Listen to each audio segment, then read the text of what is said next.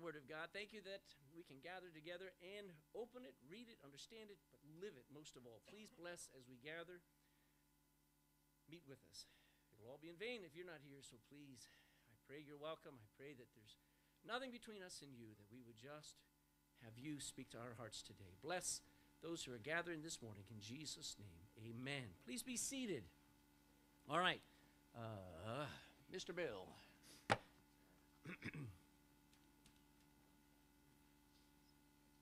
So, good morning, everyone. Good morning. Okay, we're going to do the memory verse, Philippians 4:13. I can do all things through Christ who strengthens me. If we repeat, we'll just repeat that 3 times, okay? I can do all things through Christ who strengtheneth me. Philippians 4:13. Philippians 4:13. I can do all things through Christ which strengtheneth me. Philippians 4:13. Philippians 4:13. I can do all things through Christ which strengtheneth me. Philippians 4:13. Okay, this is a picture of Oleg. Obviously, his wife sent us in yesterday, so he still needs a little bit of prayer and help, obviously, but we'll keep him in prayer. There's a happy birthday. I think it's Kevin. Our Talicia is on the list as well, but she's not here, is she? Yeah, all right. And Kevin Masters on Friday. So we're going to sing Kevin happy birthday. I don't think there's any O on the month, so I'm saved in that regard. Okay, happy birthday to you. Happy birthday to you. Happy birthday, God bless you. Happy birthday to you. 22. Okay, and we just to remember our missionaries when we're giving.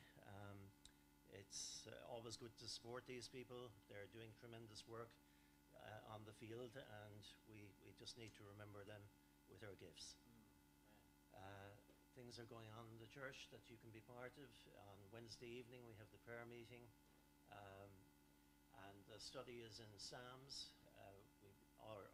We meet on Zoom. Unfortunately, for work reasons, I have to go in by Zoom, but for those of you who can make it, it's always good to be here and fellowship, and we're supposed to pray together as a church anyway. Psalm 90, yeah. So on Fridays we meet in Cork City in front of the Peace Park from 12:30 to 2 p.m. for soul winning, and there's a good example there of Gavin doing his work. Vergius Gavin. Okay, we all need to. So the church picnic is Monday, August the 3rd. That's tomorrow at Garrettstown Beach. Hopefully the weather is going to be good. I heard that it is. Bring a chair, beach stuff, plenty of picnic food, sports gear, and sunscreen. So, and I think that's it. Okay, thank you. All right. Well done, Bill. Thank you very much. All right, I wanted to sing, I hate just singing one song, and we're really trying to figure out how to fit everything into the hour, but we're going to sing again. Are you ready?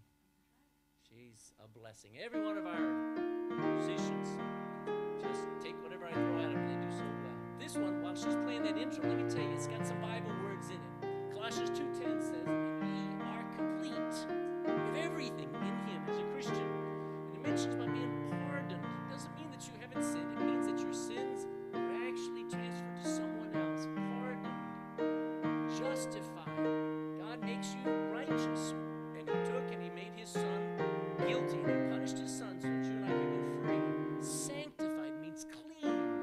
No more guilt, no more shame. And the other Bible word is glorified. He's going to carry us all the way home. You say, "I'm not good enough for heaven." Honestly, that's true. But God will glorify and make you all the way home to Him. So these 4 words come throughout this song, and it is such a good truth. So, complete in Thee, no work of mine may take, dear Lord, the place of Thine. Thy blood hath bought, then bought for me, and I shall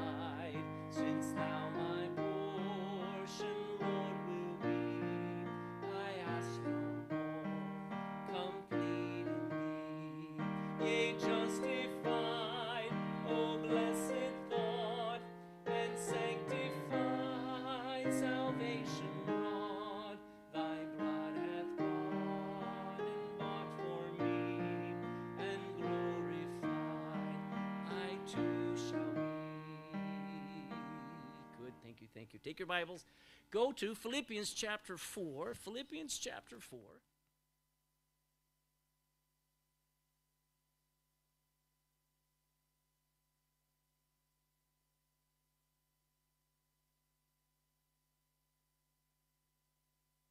Philippians 4:13. Stand with me. We're actually going to start in verse 10 and read down to verse 19.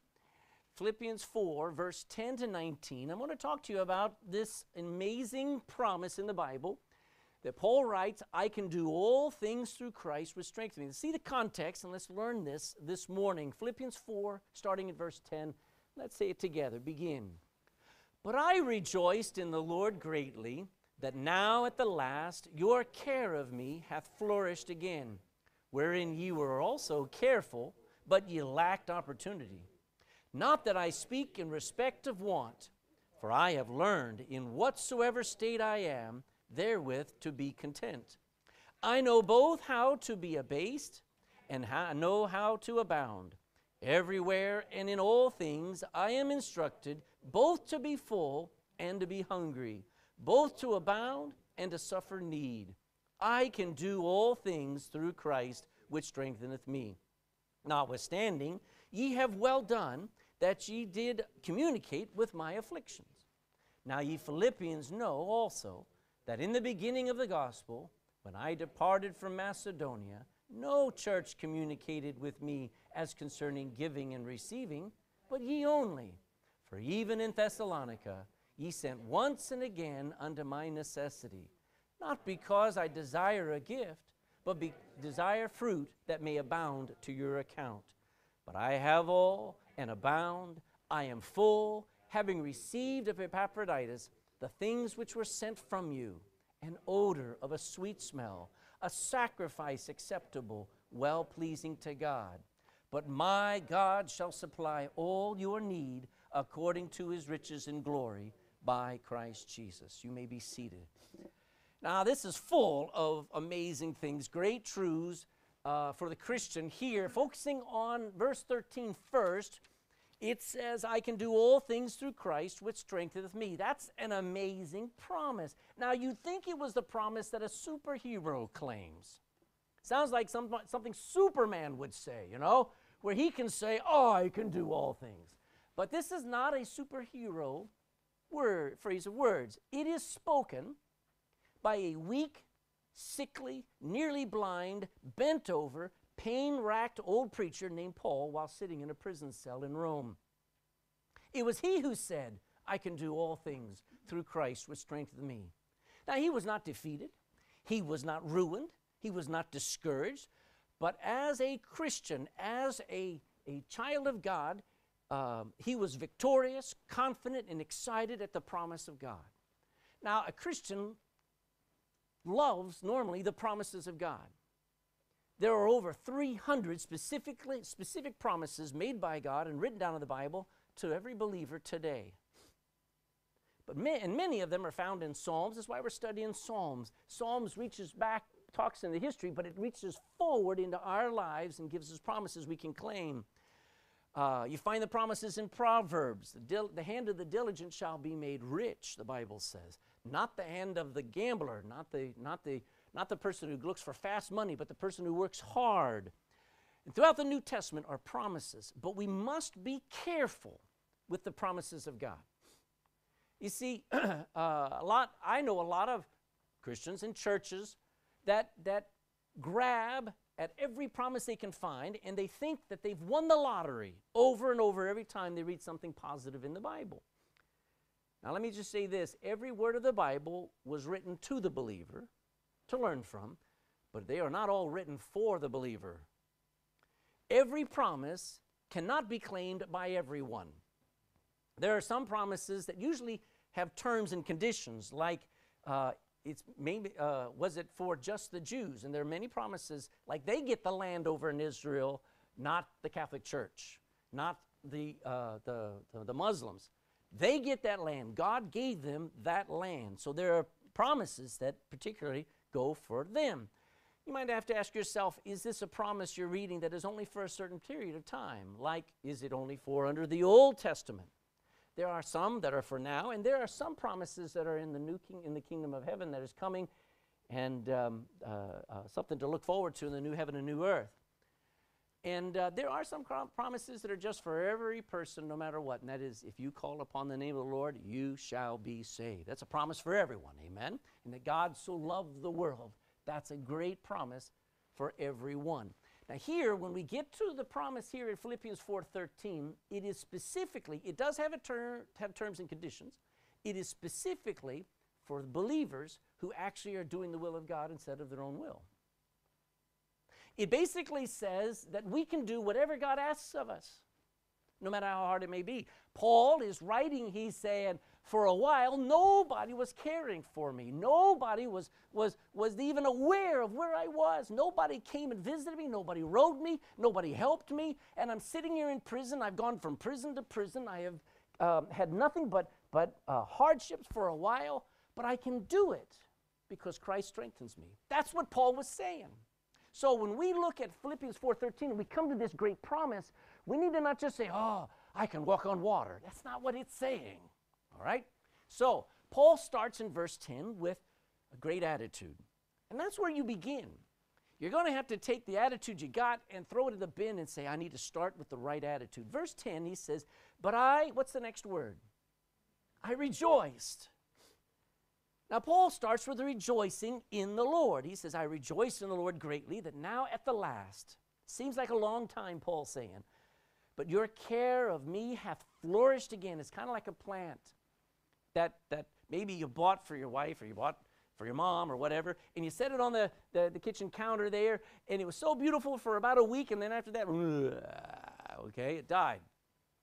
But then you sort of change the soil and you add more water, like you hadn't been watered or whatever, and it flourishes again. It becomes vibrant and alive.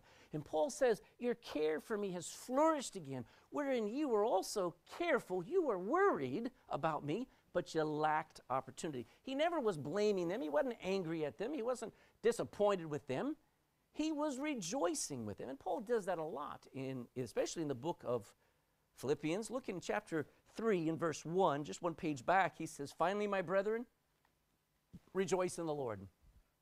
He loves to get people to rejoice. Look at verse 3, for we are the circumcision, which worship God in the Spirit, and we what? We rejoice in Christ Jesus and have no confidence in the flesh. Look at chapter 4, verse 1. Therefore, my brethren, dearly beloved and longed for, my joy and crown, so stand fast in the Lord, my dearly beloved. Wow, my joy. You're my joy. I mean, it was great. I'm sitting here, John comes in, and we're all beating one another, and then in comes Chloe, and I mean, boy, just brightens up the room. My granddaughter she's pointing at her curly hair and everything, and it's a joy that somebody can have an effect like that on you. So look at verse 4, rejoice in the Lord always. And again, I say rejoice. Paul loved rejoicing. Now, he rejoices a lot in this letter, and the Philippian Christians were some of Paul's closest friends in the ministry. Look back there in verse 1. He says, look at how he talks about them.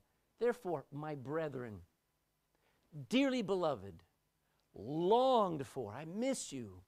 You're my joy. You're the crowning achievement of my life. So stand fast in the Lord, my dearly beloved. You know, the Philippian church, remember when he goes from Turkey, modern-day Turkey, and heads over into Europe, he lands and he meets a woman who's selling purple. Her name is Lydia. She gets saved. He starts preaching, gets thrown in prison, and he leads the Philippian jailer to the Lord. Paul and Silas are there in that jail. All of a sudden, a little baby church gets started. And that church was precious to him. He loved them. But more importantly, they loved him back. Isn't it awful when you show kindness to somebody and they don't even notice you? But Paul, when he spent his time coming into Europe and telling people the gospel, teaching the Bible, investing his time, showing them there's a way to live and a way to think and a way to believe that will change your life and change your destination, obviously.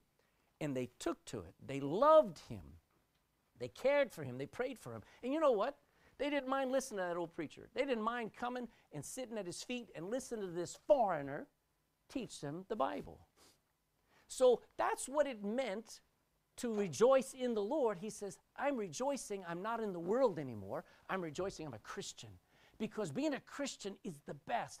I may not have loads of people looking after me, but I've got one church that loves me and takes care of me. When I'm in need, I know that they're going to do their level best to come and take care of whatever need I got. As Christians, we do that as families. For a while, their care had been missing. Now, I wasn't upset at them. Listen, they lived 800 kilometers away from Rome. So Philippi, can you imagine if you're going to write a letter to somebody, how do you address it? To Paul, the apostle, wherever you are. Because he constantly was on the move. So if they did find out where Paul was, Paul probably wasn't going to stay at that place for 2-3 months before he would move on. And it was so risky to write a letter and send it to such place where Paul was, and they get it, they go, no, Paul left last month. And then they'd pass it on to somebody else to take it further. To find Paul, to find him in prison even, was a monumental effort. But that was okay with Paul. It was okay that it seemed like nobody cared. Because to Paul, he had a strength that they didn't know about yet. And so that was why he wrote these verses here where he talks about, I can do all things. Even though nobody knows what I'm going through, even though nobody is taking care of me, I know people do. And I know if they had the opportunity, they would minister. They would write me. They would contact. They would be with me. But sometimes it's hard. And Paul says, that's okay. And that's a great encouragement to the Christian to go, you know what? I may feel alone, but I'm not. I mean, we're proof of it right here. So Paul's learning, and he's not saying that he has learned it. He's saying, I'm learning the hardest lesson. You know what the hardest lesson to learn is? Look at verse 11. Not that I speak in respect of want. He's not giving them a laundry list. He's not saying, oh, these are all my needs. He says, for I have learned in whatsoever state I am, therewith to be. That's a hard word to say and really mean it. I have learned to be content. The hardest lesson, look at verse 12. I know both how to be abased and I know how to abound. Everywhere and in all things I'm instructed, I'm taught, both to be full and to still also be hungry, both to abound and to suffer needs. The hardest lesson, I don't care how saved you are, is to be at that place where you're content. You know what it means to be content? Listen to this. To be content means to be quiet in heart and in mind. Having your mind at peace, at ease. It is a state of being satisfied with whatever you have right at that moment. That's a way to live. Now, Paul says really cutely, he says, no matter what state I'm in, no matter what condition I'm in, no matter what environment I find myself, no matter what pressure I am under, I am happy and quiet and content, not because of my willpower, not because of just my character, but because of Jesus in my life. We forget that we got saved. We not only got pardoned and forgiven by God, but we got the presence of the Holy Spirit in our life. And when He is on the throne in our life, why shouldn't we be content? Why shouldn't we be just sitting back going, I'm going to be okay? So Paul says, I'm happy and quiet. He basically says, I can just continue doing the will of God without any demand for change in my circumstances. Stop there. Say it in your mind with me. When he says, I can do all things through Christ which strengthen me, he's saying, I can just continue to do the will of God for me without any demand for change in my circumstances. He didn't say, Lord, I'm a preacher, so get me a church. No, God put him in prison. He says, I guess I'll preach here. Say, Lord, I'm in the hospital, and I may not be out for a while. Get me out of here. And the Lord says, no, that's where I put you. Well, I can do all things through Christ which strengthen me. You put me here, you expect me to do the will of God, I will do it here and now. No matter if you don't even change my circumstances. Well, I just lost my job. Well, your job's not your calling. Your Christian life is your calling. And if you will, wherever you're at, just decide, I can do what God called me to do, even if he doesn't change my circumstances. Then you understand what Paul was saying when he says, I can do all things through Christ. Listen to Paul's, he has two extremes of circumstances. There in verse 12, he says, I know both how to be abased and how to abound. To be abased, that means to be humbled. That means to have the rug pulled out from under you. That means when you were a kid, some person just came along there and pushed you and knocked you onto your face. Paul says, I know how to be that way. To be brought low, to be humiliated, to not have enough to live on, to actually be in poverty. You would think that a passionate, faithful, consistent follower of Jesus Christ would always have what they needed. You would think that. You'd think, you know, if I just read my Bible, if I'm just in church, if I just pray about everything, if I just live godly, if I mortify my flesh, then I will be blessed, and you will. But we think blessings are only in the area of material things. You'll be saner, you'll be happier than anybody else, but you may have nothing but needs physically. You may go through a time of just constant affliction. So when Paul says, I have been abased, I have been brought very low, he's speaking to those of us who have experienced that as well. Do you know, Paul lost absolutely everything when he got born again. Before he got saved, he was a very powerful ruler in Jerusalem, just like Nicodemus was.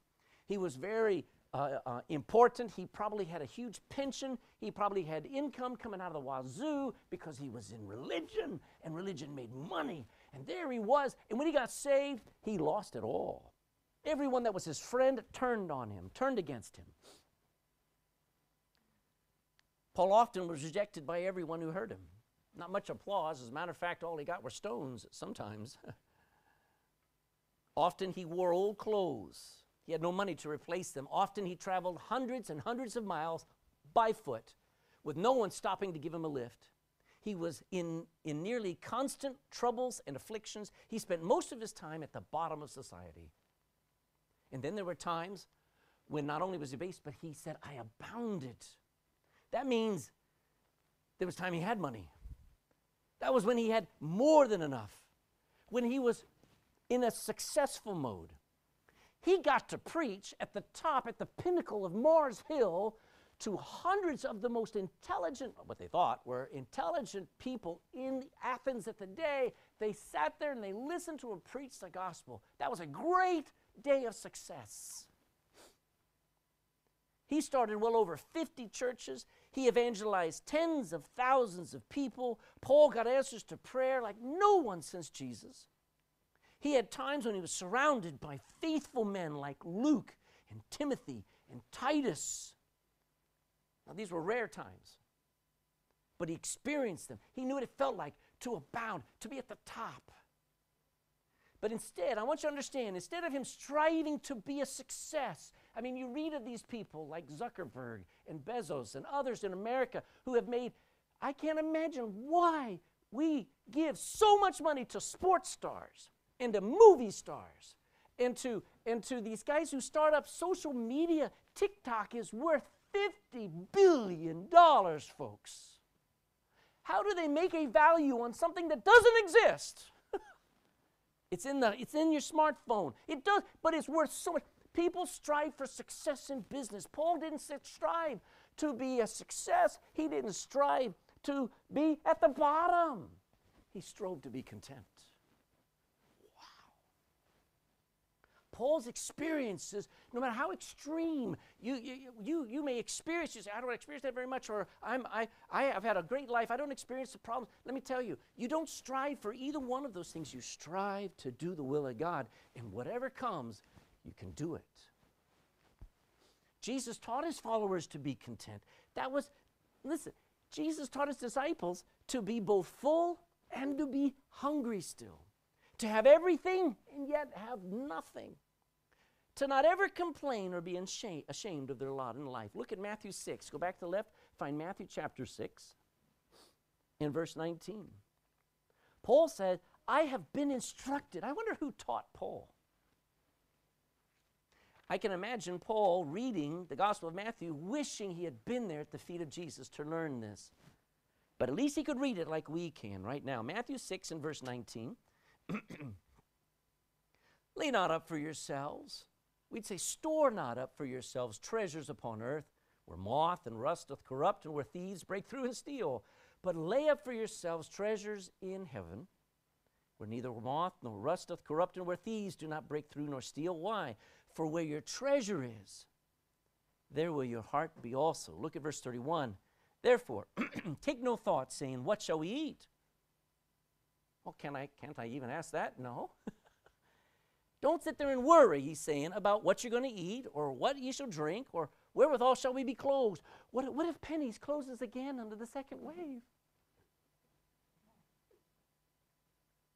But seek, for verse 32, for after these things do the Gentiles seek, for your heavenly Father knoweth that ye have need of all these things, but seek ye first the kingdom of God. That's a kingdom of righteousness and peace and joy in the Holy Ghost, contentment. Seek ye first the kingdom of God and his righteousness, and all these things shall be added unto you. No wonder Paul could say in 1 Timothy 6:8, and having food and raiment, therewith to be content.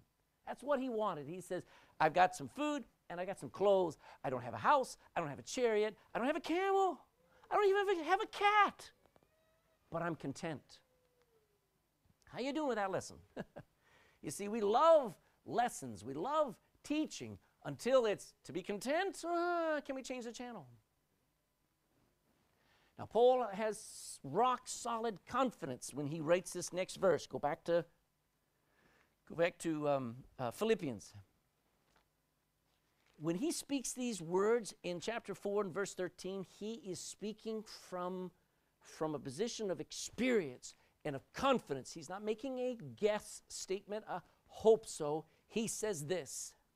He says, I can do all things. Thankfully, he doesn't stop there, because that's the mind of, those are the words of these. If you went to Eason's, if you ever found a Bible in there, you'll find 1, 2, or 3 over in the corner that nobody has picked up in the last six months or 6 years. But you will find shelves full of I can be beautiful. I can be a success. I can be happy. It's filled with I can. But that's not the words of the Christian. The Christian says, I can do all things through Christ. I can do all things through his strength, by the strength of the Son of God, by the grace of the Son of God. I can do all things through Christ, which strengtheneth me. So think about it. When he says, I can do all things, let me say this. Is he claiming to be able to walk on water? Well, he says he can do all things, but that's not what he's meaning. Do you think he can fly through the air? Folks, I've got to go to another meeting. I got to fly. We say it. He's not saying I can fly. He's not saying I can see through walls. He's not saying I can ace all my exams. You know, it's kind of, I do remember claiming that promise when I was in Bible college. I'd be up all night. I learned how to drink coffee in Bible college, all right? And I learned how to drink it a lot, to stay up all night to prepare for the exams. Every one of my teachers thought they were my only teacher, which means they took up all of my study time. When I left class, I went, I'm never going to sleep. And I would claim I can do all things through Christ. And I'm thinking, later on, I'm going, well, that was the wrong promise to claim. Because you can't claim that and think you're going to just ace all your exams. No. Paul was confident that he could continue to preach even though he was in prison. He was confident that he could sing and praise God even though he felt discouraged. Don't doubt that when he and Silas were thrown into the deepest, darkest prison there in Philippi, remember, he's writing to the place where he and Silas were put, their feet were in wooden stocks. They had whelps on the back of their back as big as your hand. They were sitting there, and there were vermin and rats and excrement in that cell, and there they were. Don't think that Paul wasn't discouraged. He says, hey, we can do all things through Christ. Let's sing. he was able to keep winning souls, even though it was getting harder and harder in his day. We were out on Friday and talking to people, and I got to talk to some people. Weston, I guess Weston's got that. He should, I don't know, he should make a poster of his face, and I would just point to him and says, come talk to me because I know him. He's just able to talk to everybody. But boy, getting someone to say, you know, you're right, I need to get saved is getting harder and harder, isn't it? But Paul says, I'm going to keep going. Why? Why was he able to do all that? Because go to 2 Timothy 2:9. Just to the right, a few books, 2 Timothy chapter 2 and verse 9. Why would he continue to preach even though he was in prison? Because the word of God is not bound by prison walls. 2 Timothy 2:9.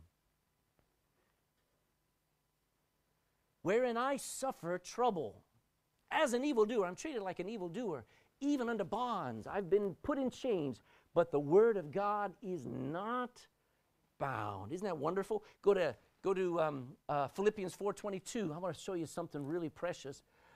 Remember, Paul would tell you it was getting harder and harder to win people to Christ, but that didn't stop him from continuing to give the gospel out to everyone he met, because look at verse 22, there in Philippians 4:22, all the saints salute you, all the other Christians here, he's in prison, remember, he says, all the saints salute you, chiefly they that are of Caesar's household. I don't know how it happened. He's been brought out. He's already been able to do some preliminary court cases and presentations. And Caesar's own extended family and servants and workers heard him and all of a sudden started getting saved. He said, by the way, some of Caesar's household are now Christian. Wow. So Paul, as discouraged as he may have been and as discouraged as you and I are, we've got to remember, I can keep preaching. I can keep doing the will of God because he strengthens me and he brings forth the fruit. Go to Acts 16. Acts 16.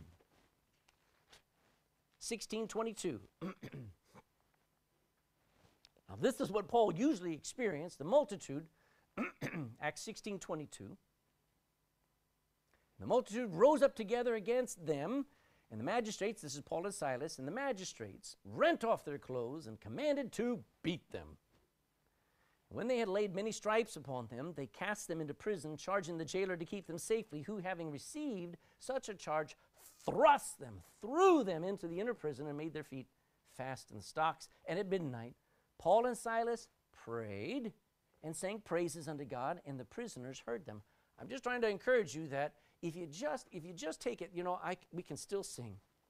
You say, I came into church today and I just want to die.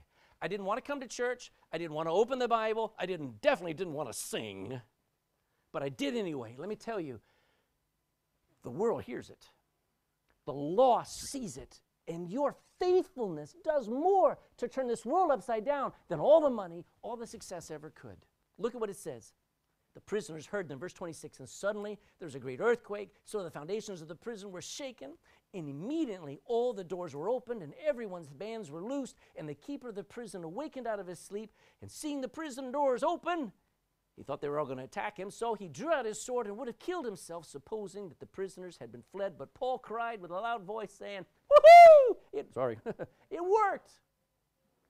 Our singing worked, and he says, he cried with a loud voice, do thyself no harm. And when he called for a light, he sprang in, came into them, and trembling, and fell down before Paul and Silas, and brought them out and said, sirs, what must I do to be saved? Can you imagine Paul smiling? Going, it just works. I can do all things through Christ. So, and then one more, Acts 27:20. Acts 27. Acts 27:20. You wonder, why is Paul pretty predominant in the New Testament? Because God's trying to show what he can do with just a open vessel, they call it, or a simple life that is totally yielded to God. Acts 27 and verse 20. He's on a boat. The boat's going to sink. And when neither sun nor stars in many days appeared, and no small tempest lay on us, all hope that we should be saved was then taken away. So, is it a good day or a bad day? It's a bad day to be alive, okay? Verse 21. But after long abstinence, when everybody else is crying and depressed and thinking about jumping over ship, Paul stood forth in the midst of them and said, Sirs, you should have hearkened unto me. I told you not to take this trip, and have not loosed from Crete, and to have gained this harm and loss. And now I exhort you to be like me. For there shall be no loss of any man's life among you, but of the ship. The ship's going to be smashed. For there stood by me this night the angel of God, whose I am and whom I serve, saying, Fear not, Paul. Thou must be brought before Caesar, and lo, God hath given thee all them that say with thee. Wherefore, sirs, be of good cheer. Why? For I believe God that it shall be even as it was told me. So let me tell you, Paul had rock solid confidence that if I just faithfully stay encouraged, if I just faithfully give an example of a Christian serving God, no matter my circumstances, even if God never changes my circumstances, I just stay faithful. God enables me. God enables me to keep going. Listen, to do what a Christian does is impossible. I'm going to talk about this next week. To do what we do is impossible. To stay joyful when we want to die. To sing when we want to crawl under the chair. To go against our old nature. To live the victorious Christian life is impossible, except for Christ living through us, except for this great promise that I can do all things through Christ. So, Paul is grateful. Back there in Philippians 4, I'll finish these thoughts up, and next week we'll develop them a little bit more, but Philippians 4 and verse 14, Paul's grateful, thankful. I want you to get a picture of him just dancing in that prison cell.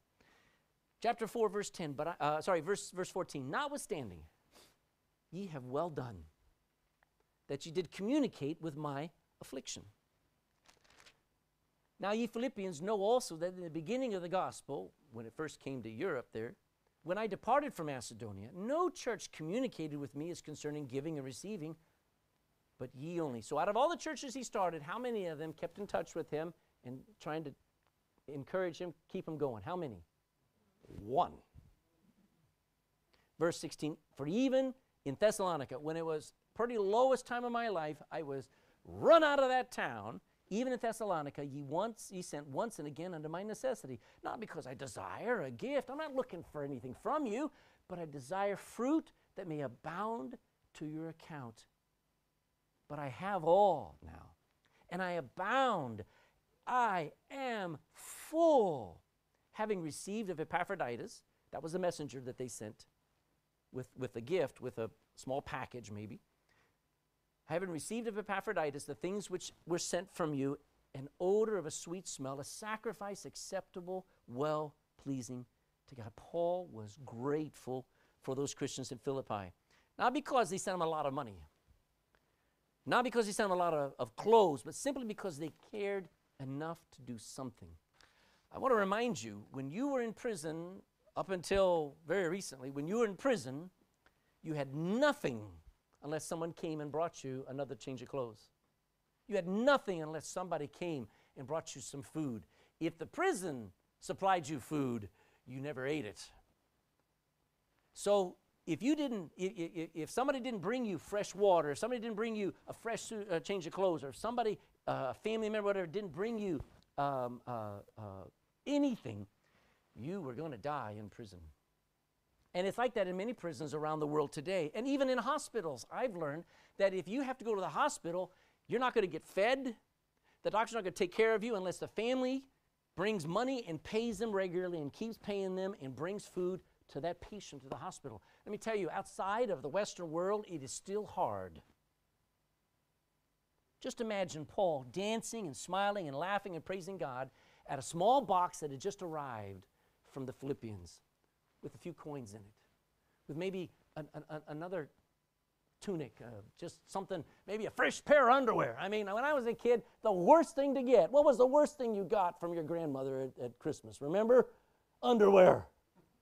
Why would she do that? That was so embarrassing. And in our home, at Christmas, you always had to unwrap. Everybody's eyes were on everybody one at a time. Okay, Craig, you open your box. Oh, this is from grandmother. Open it up. Underwear, thank you, next.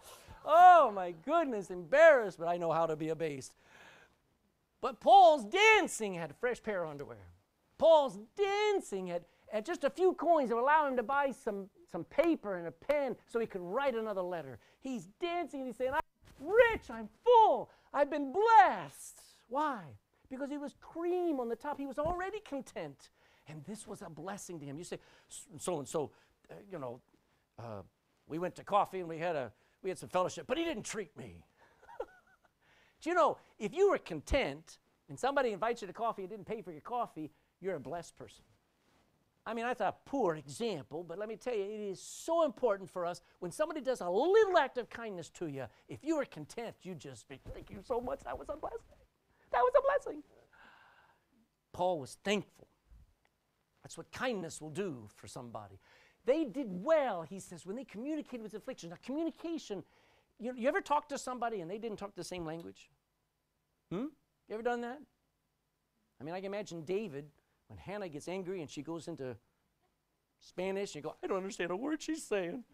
I don't want to know what she's saying, amen. But when you communicate means they both understand each other. And Paul's saying, you understood what I was going through. And you met me at my need. That's what Jesus did. When somebody was there by the roadside and they were lame, he reached down and he touched them at their need. He didn't go, well, what'd you do to deserve that? He was kind. He met them at their need. You know, a lot of people hear about problems. People hear about others who are going through a hard time, and then they go on and they talk about it, but they never do anything about it. This church was unusual. No other church was doing anything for Paul. They were going to be out of the ordinary. And folks, we only have 8 missionaries that we support. But let me tell you, I want to be an unusual church that cares about the gospel getting elsewhere and cares about those who go, because fewer and fewer are going. I want to be unusual. I don't want to have a church where we have pews and we have organs. I love all that. I love the sound. I love the atmosphere. But let me tell you, I would rather sit on the floor if we could take care of missionaries, if we could do something that is unusual and stand out and be faithful to the call of God. They were unusual. They were faithful. They were consistent. Paul says, you sent once and again into my need. And the only reason why it's been a break where I haven't heard from you and where something hasn't come from you was because you lacked opportunity. There was no way for you to even know where I was. They were faithful. Wouldn't it be good if at the end of our life, Jesus said, here comes a faithful church. They had 4 walls. They had uncomfortable chairs. They had long-winded preaching, but they were faithful. I want to have that testimony. And they were fruitful. They were fruitful. They had grown to where they were supplying the needs of others. Paul didn't want anything from them. He wrote them because they were proof that they were maturing. Let me just, it's no good. Nita bought a cherry tree. You know what that cherry tree's done in the last 2 years that we've had it? Nothing. At about first week of April, some beautiful flowers appeared, and about a week later, they were gone. Now, we didn't buy a cherry tree to look pretty. We want cherries, amen? And God didn't save you so that you just look pretty. He'd like you to have fruit. And the greatest proof of fruit is when a selfish, self-centered creature, like you and I are, begins to give and bless and find out about needs and meet those needs. And Paul says, I can't believe all that fruit that's just oozing off of your branches. You are fruitful. Remember Psalm 1? Blessed is the man that walketh not in the counsel of the ungodly. Remember that? Nor standeth in the way of sinners, nor sitteth in the seat of the scornful. But his delight is in the law of the Lord, and in his law doth he meditate day and night. And he shall be what? Like a tree planted by the rivers of water, which bringeth forth his fruit in his season. They were fruitful. The sign of maturity is not that you came to church today. The sign of maturity is not that you can even memorize the Bible. The sign of maturity is not that you do All these things that we think are normal Christians, the sign of maturity is where you sacrifice what you wanted for yourself and you gave it to someone else. They were fruitful. And Paul says, because of this little gift, I am rich. I believe he invented the Irish jig that day. I believe he danced in that cell and he thought he was in a palace. He says, I'm full. It's like I just ate the biggest meal. It's just like I had the best Christmas ever. Their kindness, and Paul goes on and he says, it's like a sacrifice. He knew that they couldn't afford to give. He knew how hard it must have been for that messenger to travel 800 kilometers to try to find Paul and to give him that letter and to give that money to him. Their kindness, their time, their prayers, he knew were at great effort and great cost to them.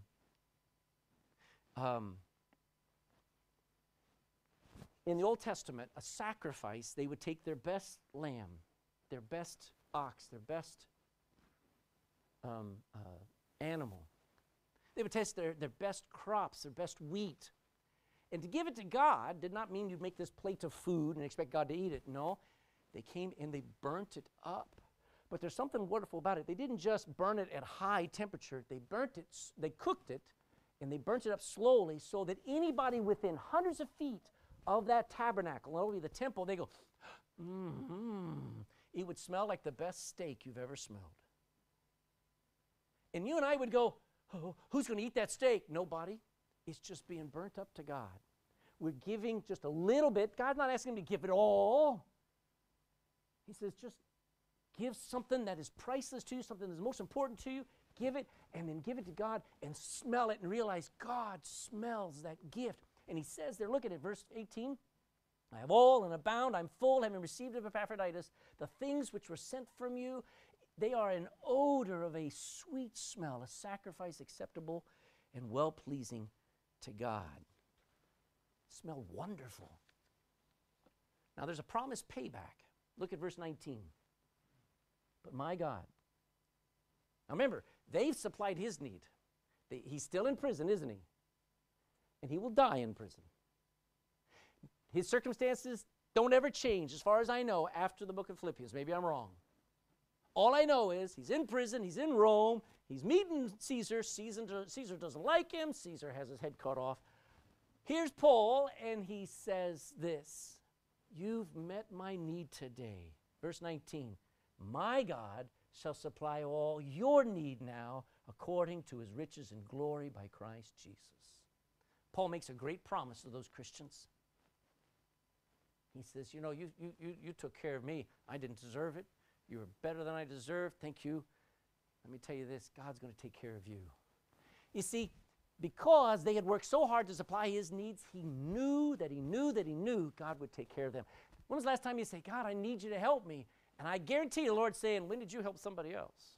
I don't mind helping you, Craig. But you've been pretty self-centered for a long time. You've been thinking of yourself for a while. And here all of a sudden you want me to take care of you when you've had loads of opportunities to be a blessing to someone else. But if Craig Ledbetter tries to meet somebody else's needs and tries to just think of others and tries to live the Christian life where I just do it because it's right to do, I serve, I let people walk all over me sometimes, and I just do that and I'm abased, all of a sudden God will turn around and exalt, and he will honor you and take care of you. Hey, if you're a selfish, self-centered Scrooge and never think to help out other people, you never tithe, you never give to missionaries, you just hold on to all your money and use up all your time on yourself.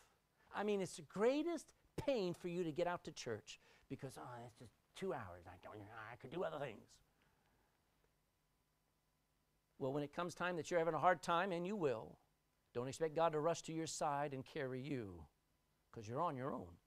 But if you have loved unlovely people, if you have served them and let them walk over you, if you have suffered while doing the right things, if you have put others ahead of yourself and your own family, if you have given when it was hard and uncomfortable to do so, when you have faithfully tithed and given to missionaries, if you have stood up and given out gospel tracts and testified of people's need to repent, that is when you can trust God will take good care of your needs when you're in trouble. That is when you can claim verse 19. See, you claim verse 13 to be faithful, and then you claim verse 19 because you've been faithful. You reap what you sow. Did you know that? Now, we use that when we say, you're going to reap what you sow, meaning in a bad way. You know, you live for the world, you're going to reap. But did you know if you give, what does Jesus say? It will be given back to you, pressed down, shaken together, and running over. You know, if you humble yourself, 1 Peter says, God will exalt you. You will reap what you sow. How about if you forgive? Then you will be forgiven. A lot of people in this room right now, I don't know you, don't think I'm talking about you. Actually, I am. But I don't know you particularly. That you have some of the hardest times with other people simply because you haven't forgiven them. Simply because in the back of your mind there are loads of people you hold a grudge against, and you cannot enjoy life until you start forgiving, and then you find out, and now God's forgiving me. There's a promised payback. God will supply all your need. What could God be asking of you? Probably to endure hardness. That's our verse last month. He's probably asking you to humble yourself and admit wrongs. It's called repentance. Not a fun word. What could God be asking of you? Probably to surrender to God's will for your life. And I mean for the rest of your life. There are people in this church who, I know God's working on your heart and calling to do something, and it may be the rest of your life you'll do it, and you may not have applause, you may not have success, but you're going to do it. Will you surrender? What is God possibly asking you to do? Go soul winning, go and go and go until somebody gets saved and starts living for God. I was there on Friday with Weston and Tony and John and Gavin. And you know what Weston kept saying? Everybody he'd talk to, and then they'd say, oh, that was nice, Weston. And they'd go off. He'd say, I just want one. I just want one. I just want to see somebody get saved today. Will you keep going until somebody does? What could God be asking of you? I ask God that a lot. I say, God, what do you want me to do? What needs to change? Where am I hard-headed? Where am I not seeing something? Here's the invitation. Do you feel full or empty?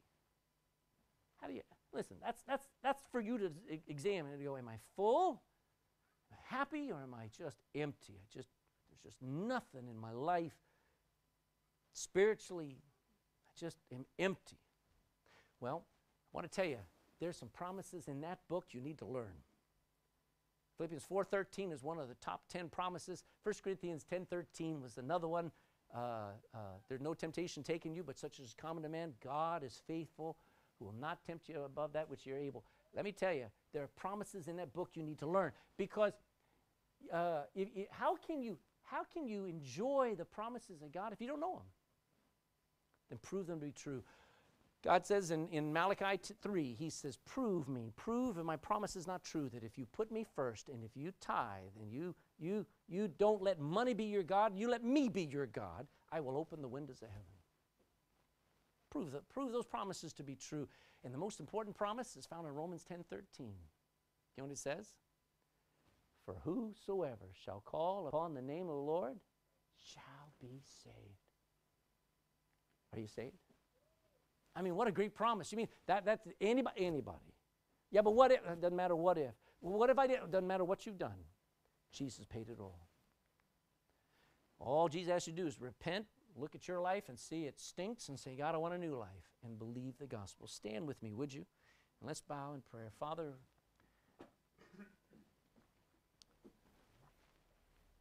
how do I do service to this great verse, these verses here? God, just help us to have the right view on the promises of God, that we need the promises of God. They give us not only hope, but they give us a rock-solid confidence to just keep going. Lord, I know this is a crazy day. Of all times in history, everything is changing. We can't We can't set a course. We don't know what to do. We don't know how to do. We don't know how to stay working. We don't know how to make plans. So we're just going to have to take your word like it is, that we can do whatever you ask us to do. No matter how much this world changes, we're going to stay the course. We're going to be faithful. We're going to do it because you are faithful, because you are going to bring the increase. You're going to bless. Lord, I pray you'd encourage some Christians today to stay the course, to stay faithful, and to believe that in spite of their experiences, that's the thing. They've been humbled. They've been humiliated. They've failed, at least in their eyes. But that's okay. Paul was abased. He was also a time of success, Lord. But that didn't matter. What mattered was he's just going to keep doing what you called him to do.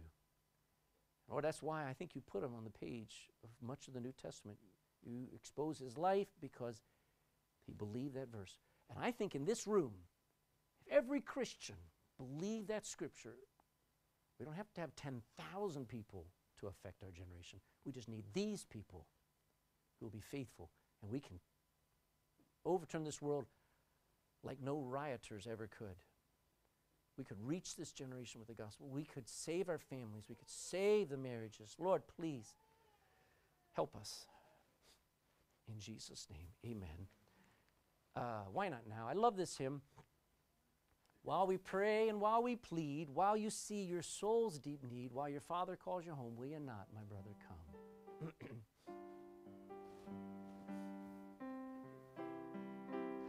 While we pray and while we plead, while you see your soul's deep need, while your Father calls you home, will you not, my brother, come? Why not now? Why not now? Why not come to Jesus now? Why not now? Why not now? Why not come to Jesus now? In the world you fail to find heart of peace for troubled mind. Come to Christ, on him believe, peace and joy you shall receive. Why not now? Why not now? Why not come to Jesus now? Why not now? Why not now? Why not come to Jesus now? God bless you. Have a great day. See you next week. Amen.